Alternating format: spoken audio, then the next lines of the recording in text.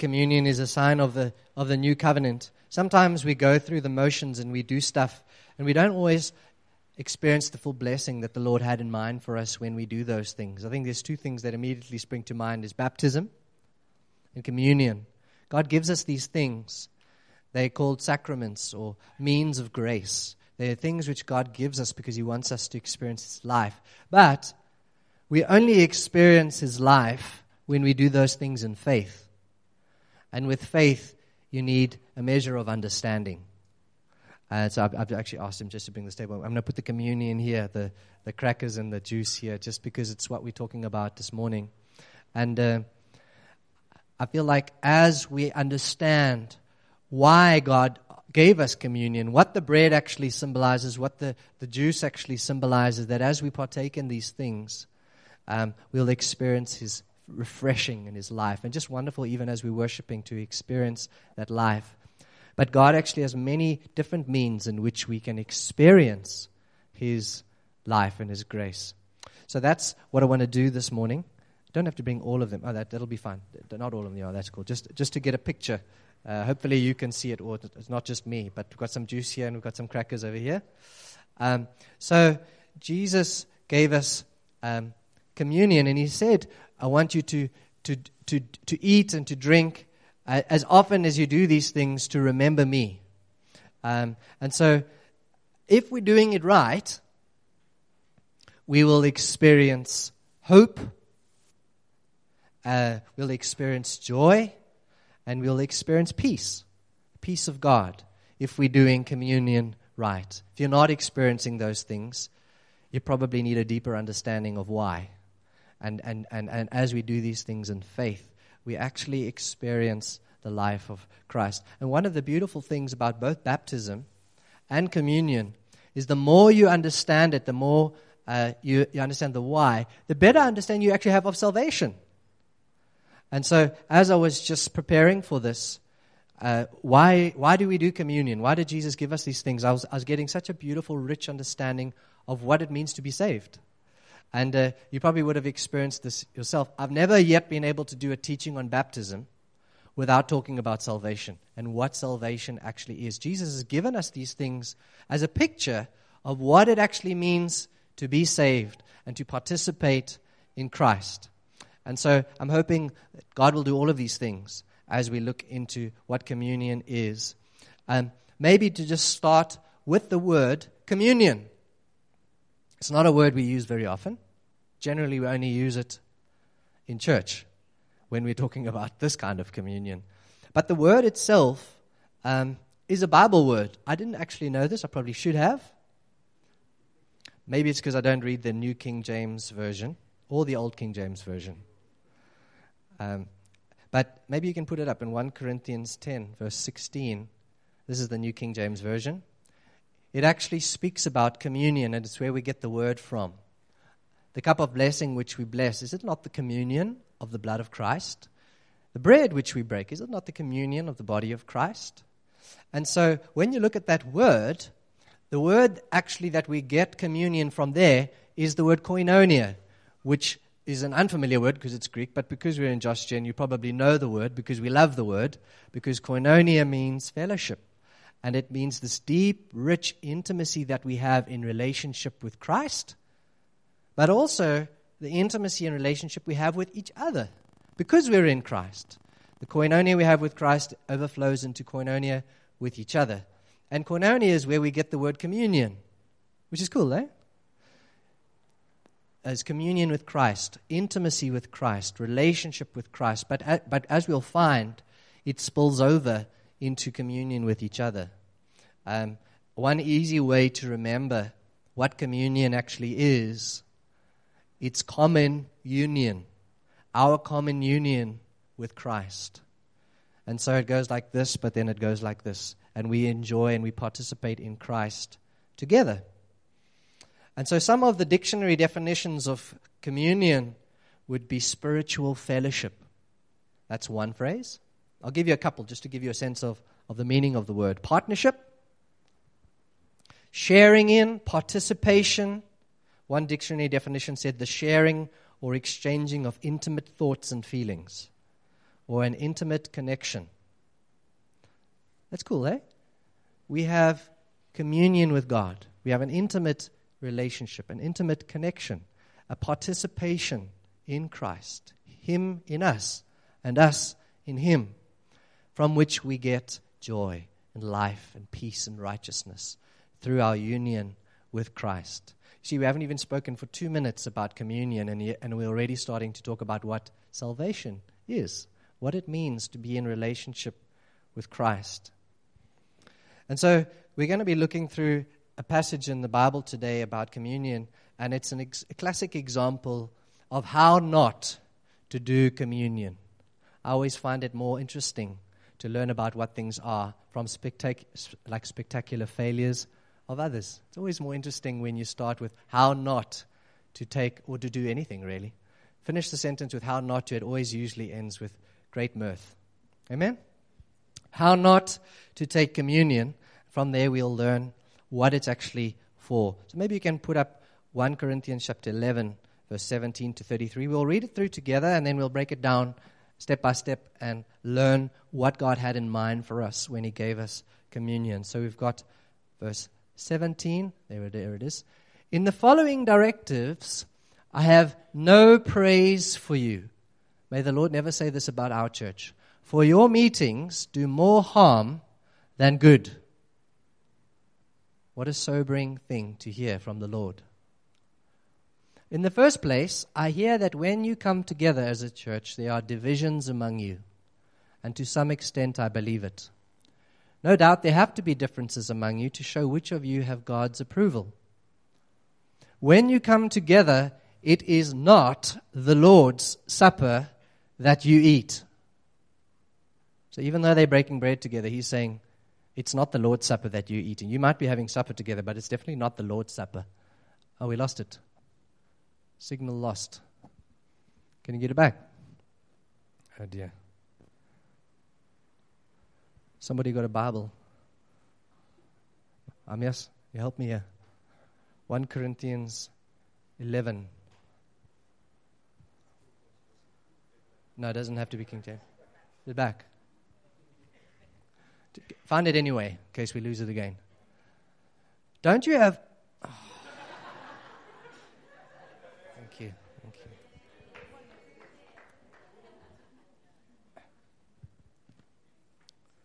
Where did we get up to? 17.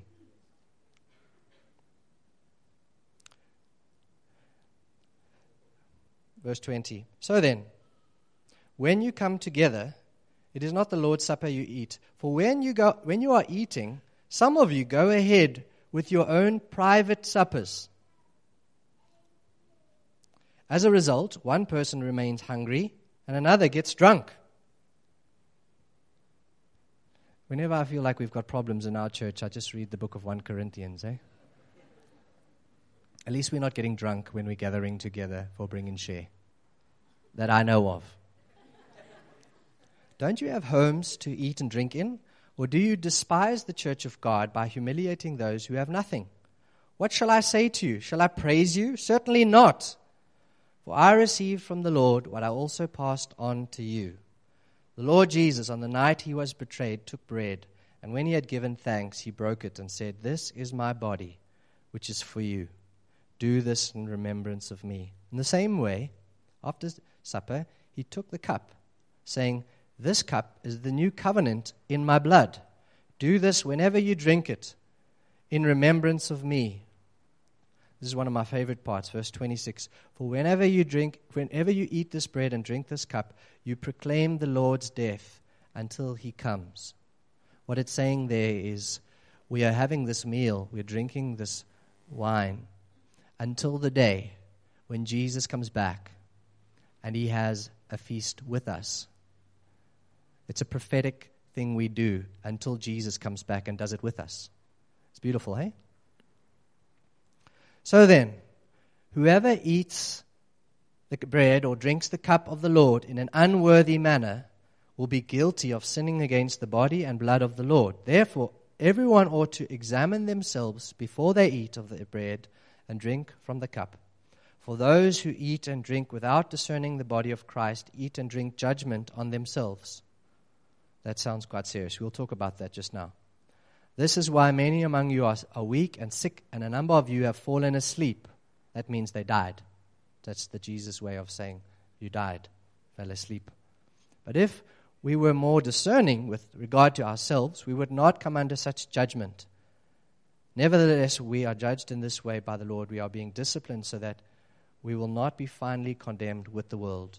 He concludes by saying, so then, my brothers and sisters, when you gather to eat, you should all eat together. Quite an interesting passage, eh?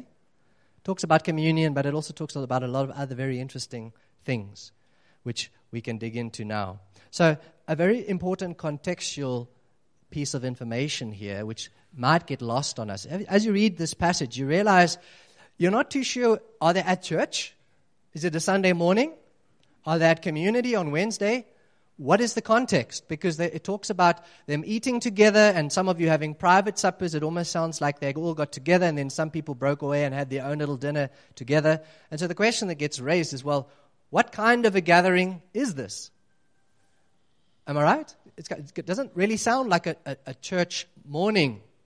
And the answer to that question is that in the early church, they used to have church gatherings where all they did was eat together and break bread and have communion together. Did you know that?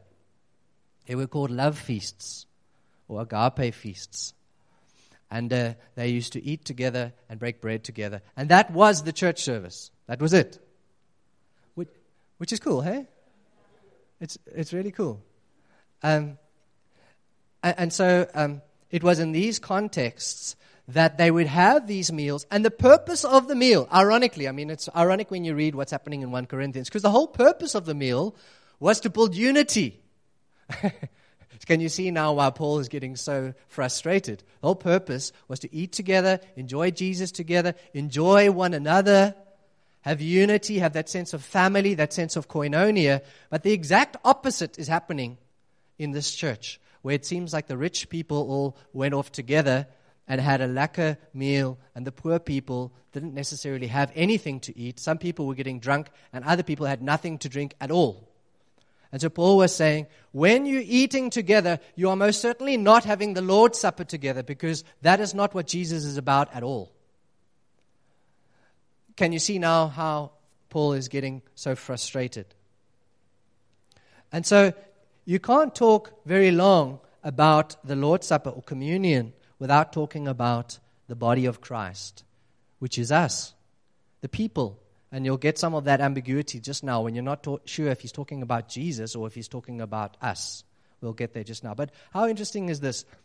In Acts 2:42, it's one of our key texts as a church, Acts 2:42 to 47.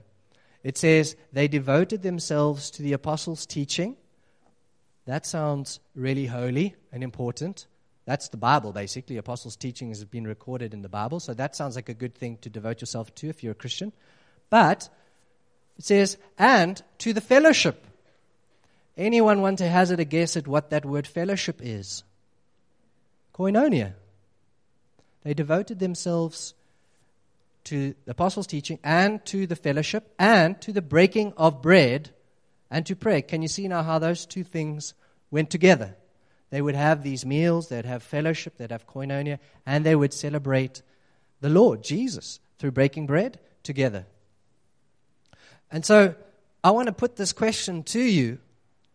Do you put those things in the same camp? That something as sacred as the teaching of the apostles in Scripture is as sacred as fellowship. Now, fellowship is just a very Christianese word for saying hanging out together. It's quite a sobering question, hey? It's as sacred and holy to Jesus as a Bible study. Did you know that? Well, now you do. And so, when you're gathering together, maybe in community or on a Sunday, and your community leader says, guys, tonight we're just going to have a dinner together. My question to you is, do you think that's sacred? That is as sacred to Jesus as if we were getting together having a Bible study. Sobering, hey? Sobering, but in a cool way. That God considers that to be precious. In fact, it's one of the reasons why Jesus died on the cross. So that we could love one another and enjoy one another and be a family where Christ himself lives. Here's another question. When we come together on a Sunday morning, did you know that the pre-service chats that you have when you catch up with one another is as sacred to the Lord as what I'm doing right now?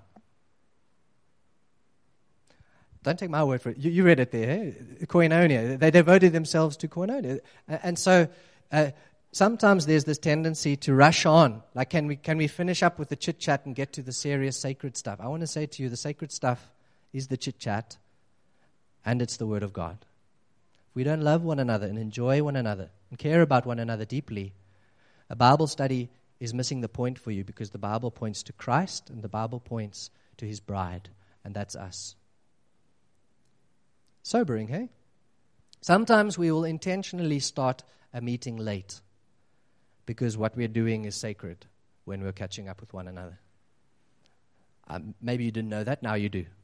If you're one of those people that taps your foot and says, why does this church always start late? I want to say to you, church started when the saints got together and started loving one another and finding out how everybody's doing. True? It's not my word, it's the word of Jesus.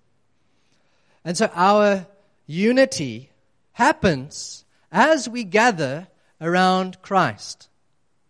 And so we are united by our unity with Christ. Interesting, it says in verse 18 that there are divisions among you. Paul points out that there are divisions. I won't spend too much time on this, but I'll just casually mention it.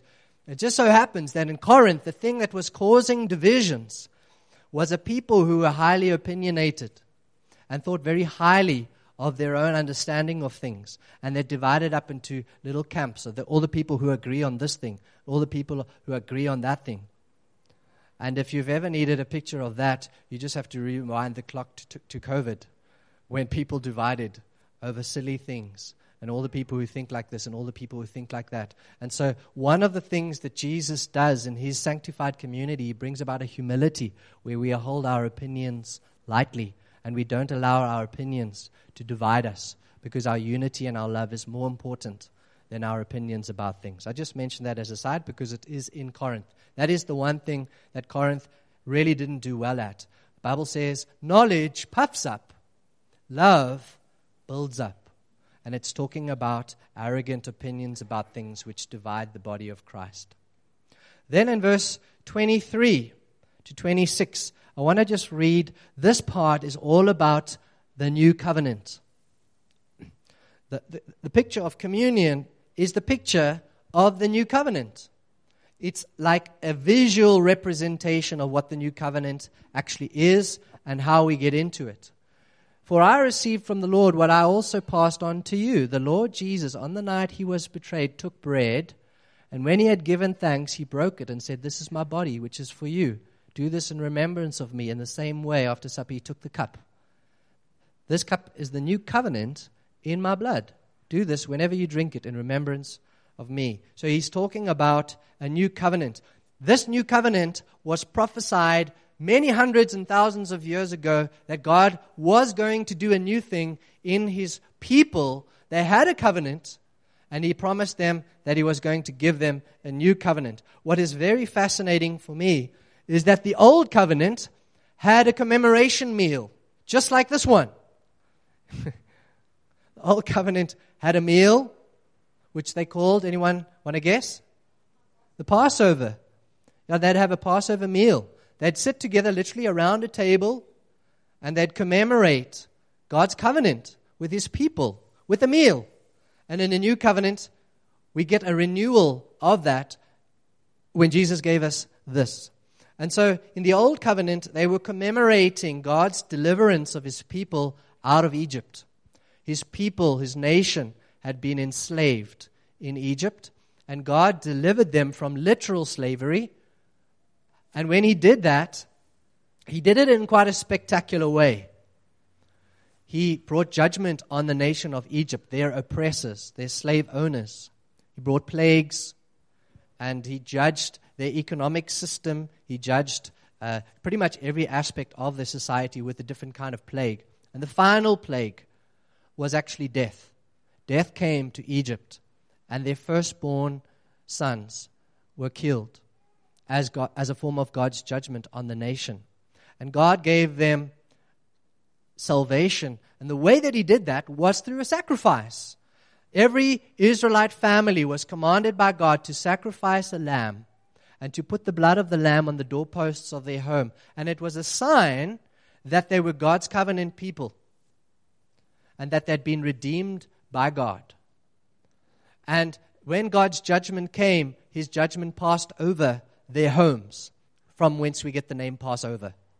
And they would commemorate God's covenant through a meal, and they would eat a lamb. They would slaughter a lamb, and they would eat the lamb, and as they were enjoying that meal, they would remember that God protected his covenant people, that God delivered his covenant people from slavery. And they would do that as they commemorated the meal. And we do exactly the same thing. When we take this meal, we are remembering that God has saved us. He's delivered us by his perfect lamb. When Jesus came to the world, he had a very strange introduction. John pointed at him and shouted, "Behold, the Lamb of God who takes away the sin of the world." And so Jesus is God's lamb. He's God's sacrificial lamb, and he is the perfect sacrifice. I want to read in Hebrews chapter 11, which is a beautiful book if you want to understand God's dealings with the old covenant and how he deals with us in the new covenant. Hebrews chapter 10, verse 11. Day after day, this is talking about the old covenant and the sacrificial system in the temple. Every priest stands and performs his religious duties again and again. He offers the same sacrifices which can never take away sins. But when this priest, that's Jesus, had offered for all time one sacrifice for sins, he sat down at the right hand of God. And since that time, he waits for his enemies to be made his footstool. Because by one sacrifice, he has made perfect forever those who are being made holy. Just leave that verse up there. Let's just meditate on that. Because of Christ, he has made perfect forever those who are being made holy. Through Jesus, we have peace. The reason why we have peace is because Jesus has perfectly satisfied the righteousness of God.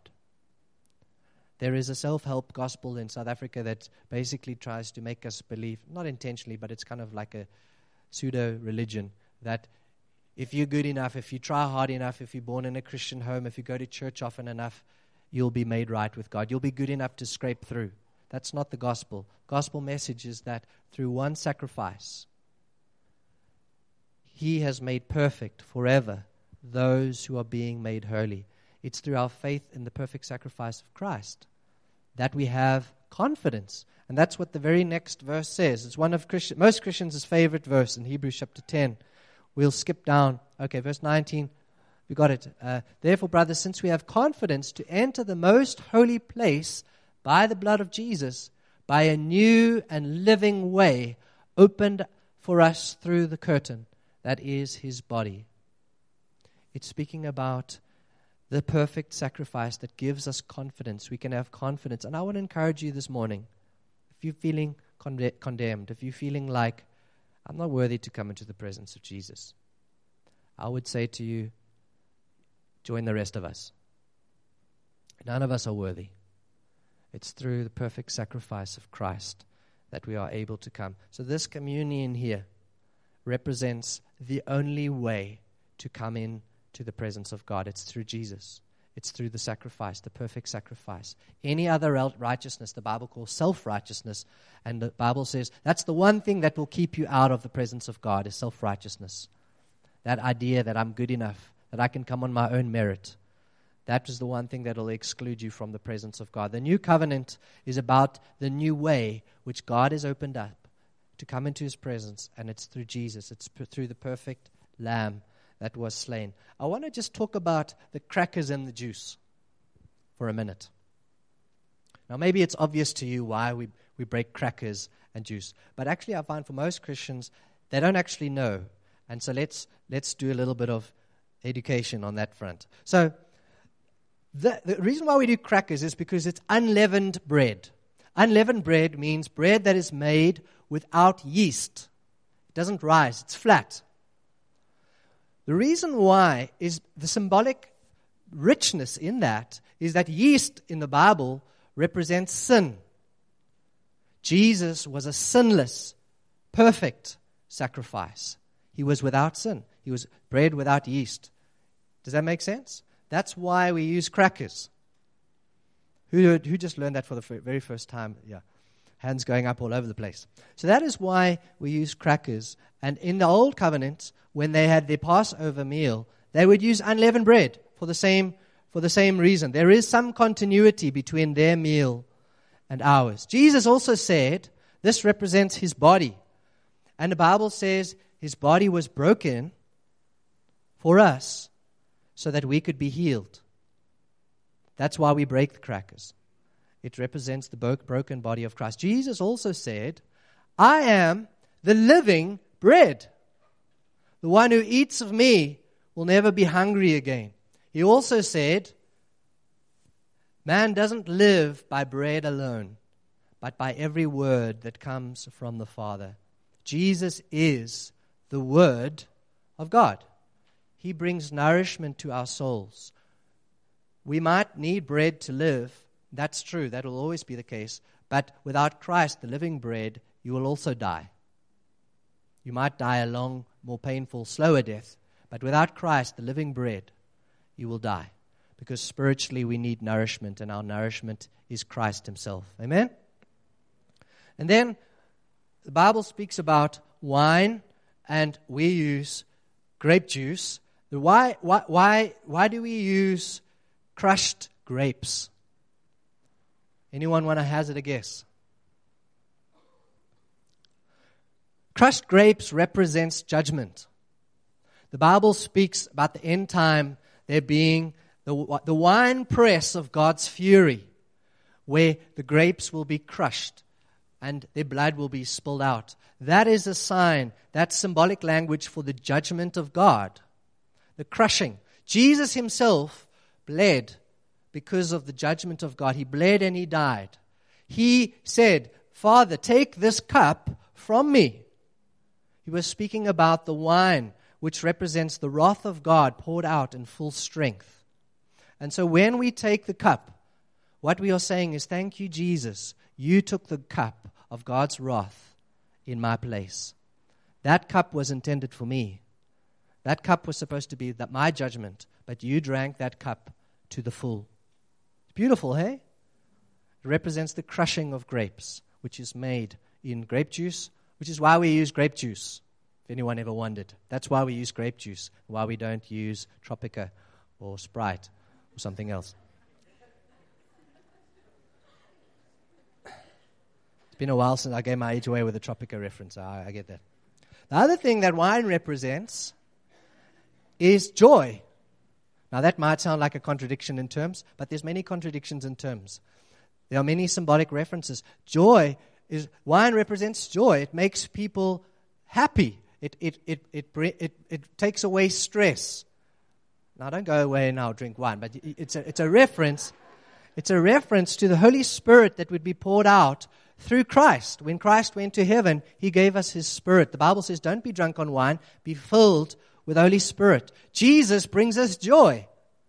And as we're drinking of the cup, we remember that judgment passed over and joy was given in its place. Joy of Christ, the joy of the Holy Spirit. Jesus said he makes our joy complete. So there's actually such richness in just the juice and just the crackers. The Bible says, and I want to go into this, we're kind of coming to a close now, but you won't be able to read this passage without somebody asking, what does it mean when it says we must examine ourselves and be careful not to take of the cup and of the bread in an unworthy manner? It sounds very serious because in this church people were literally dying because they were taking communion in an unworthy manner. A lot of people have different explanations for that. So when people break bread, you'll often find people being quite serious, thinking about all their sins, making sure that they have made their hearts right before the Lord before they partake of the communion. That's one way in which people interpret that. It actually has two meanings, and both of them are important. The first one is, it says, without discerning the body. And that's what the part I was saying is ambiguous. Is it referring to the body of Christ, like as in Jesus? Or is it talking about the body of Christ, like the church? And the answer is both. It is talking about when you take communion, you can be irreverent about it. Don't. It's sacred. It's a memorial which we take, where we remember the death and resurrection of Christ. And I think in our culture, that's probably a warning we should take to heart.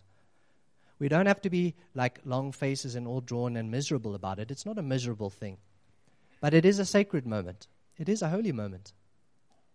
And we remember what Christ did for us, the most significant thing that has ever happened in the history of the world. It's sacred. So we discern Christ, his body. The other thing that the Corinthians were doing wrong was that they weren't considering the body. And they were sinning against each other. They were being selfish. They were being self-centered. They were being rude. They were being inconsiderate. And so the Bible says you might be having a dinner together, but it's certainly not the Lord's Supper that you're taking because you're not loving one another. And you can't love Christ and hate your brother or not consider your brother or not even care about your brother. And that's another warning, which is why there is some truth in the fact that if you're taking communion but you're harboring unforgiveness towards your brother and your sister, the Bible would say, leave your communion over there. Go make right with your brother and your sister, and then come. Because you can't love Christ and not love your brother. The Bible says, if you're wanting God to forgive you, then you need to let go of your unforgiveness toward your brother and your sister. Can you see that? Makes sense, eh? And so there's this mystical union between Christ and us, and there's this mystical union between Christ being the body and us loving one another is how we love Christ. So I want to close. What can we take from this? Firstly, I want to say that if you are someone who wants to be made right with God, communion tells us you come into relationship with God through His Son, Jesus. Jesus said, I am the way, the truth, and the life. No one comes to the Father except through me. And so you can only participate in God through Christ. That is what communion teaches us, which is also why communion is for believers. If you're an unbeliever and you take communion, but you haven't yet acknowledged Jesus as your Lord and Savior, you might actually drink judgment on yourself because you're treating something that is holy as if it were unholy. That's not to say you can't have communion. It just means to say you need to accept Jesus as your Lord and Savior first. And the good news is the Bible says God so loved the world, every single person in the world, that He gave His Son, Jesus, so that whoever would believe would be saved. So it's an open invitation to everyone. The second thing I want to leave with you, and possibly the most important thing I want to leave with you this morning, is that fellowship is sacred. Don't despise friendships. Don't despise fellowship. Don't despise when the church of God comes together to enjoy one another. Enjoy one another with Jesus. Amen? And whenever we're having fun together, we're not having fun together apart from Christ. So bring Jesus into your friendships. Bring Jesus into your fun times together. And I think that's especially true in Christmas when there's a lot of keiering. That's not a Greek word. That's an Afrikaans word. Afrikaans word which means visiting, enjoying one another. It's difficult to translate keier. It's like one of those Greek words that has multiple interpretations into English. I'm doing this for you, Liz. The other thing I would want to leave with you is that when we take communion, remember why we do it. We do it to remember the covenant that Jesus made for us in his blood. It's a sacred thing, but it's a beautiful thing. And remember that God has put us together and that this community is a community of grace. We are united in our union with Christ. And lastly, I want to say that communion brings us hope, communion brings us joy, and communion brings us peace. Why? It brings us hope because it reminds us that Jesus is coming back again. We have this meal until the day when Jesus comes back and has it with us. Man, imagine having communion and Jesus is at the table. That is what this is supposed to remind us of. That's why we have hope. We have joy because we remember what Jesus has done for us. We have relationship with God because of Jesus, because of his sacrifice. And we have peace because we don't earn our way into God's good books. Jesus has already become the perfect sacrifice for us.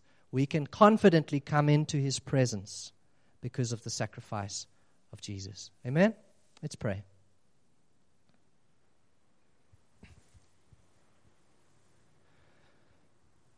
Lord Jesus, thank you for giving us this memorial to remind us of what you've done. Lord, it's something you want us to never forget, that apart from Christ, we can't have fellowship with God.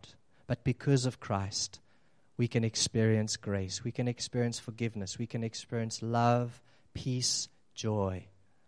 And I want to pray, Lord, as we take communion, may we experience such grace. Lord, we don't want to ever just go through religious motions, God. That's not what you've called us to. You want us to experience life, the life that Jesus died on the cross for us to have. And I want to pray for us as a church, Lord. May we value communion, but may we also value this fellowship, this holy fellowship, this sacred communion that you've called us to have with one another. And Lord, where we've separated the two things, where we've thought we can have relationship with Christ, but actually not have any genuine love and fellowship with one another, we repent, Lord. That's not what you've called us to.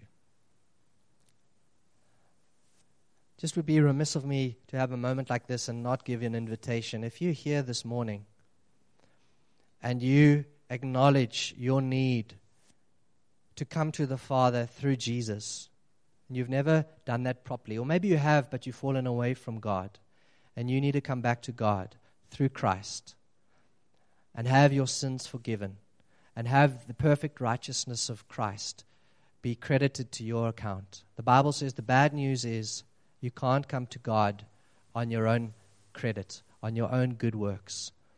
It's only through Christ that our sins can be forgiven and we can be made right with God. If that is you here this morning, I would love to pray with you and have one or two people just, not to embarrass you, but to pray with you, because it is the free gift of God. Salvation is the free gift of God. It's something he offers to us that we accept by faith. We repent of our sins and we believe in Christ. If that is you this morning, don't you want to just slip up your hand? Not to embarrass you, all our eyes are closed. We've all done this. It's a wonderful thing. But if that is you, I would love to have someone pray with you. Is there anyone like that? Not to embarrass anyone, but it's the most precious gift you could ever be given.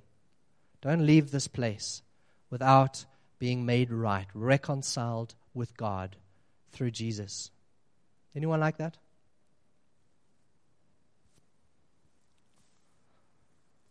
Okay, cool. Just for the rest of us, I do feel like the Lord wants to smash like a false conception this morning.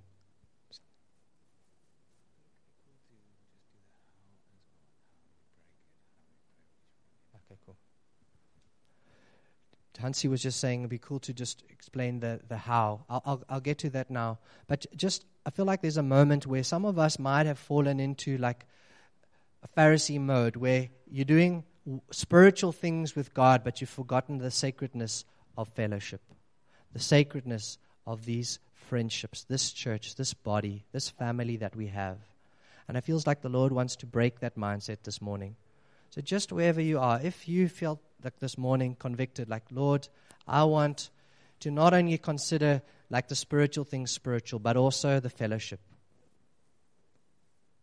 Just repent of that before the Lord right now. Just say, Lord, I'm sorry. I want to treasure your body, treasure this family, treasure these relationships as much as I treasure the spiritual things of the kingdom. I want to spend time with these people. I want to enjoy these people. I want to share my life with them. Some of us have accumulated wounds and scars over the years, and sometimes it causes us to withdraw our hearts. And the Lord wants you to give your heart again. It's a part of what it means to be in communion with Christ, is to be in fellowship with His bride.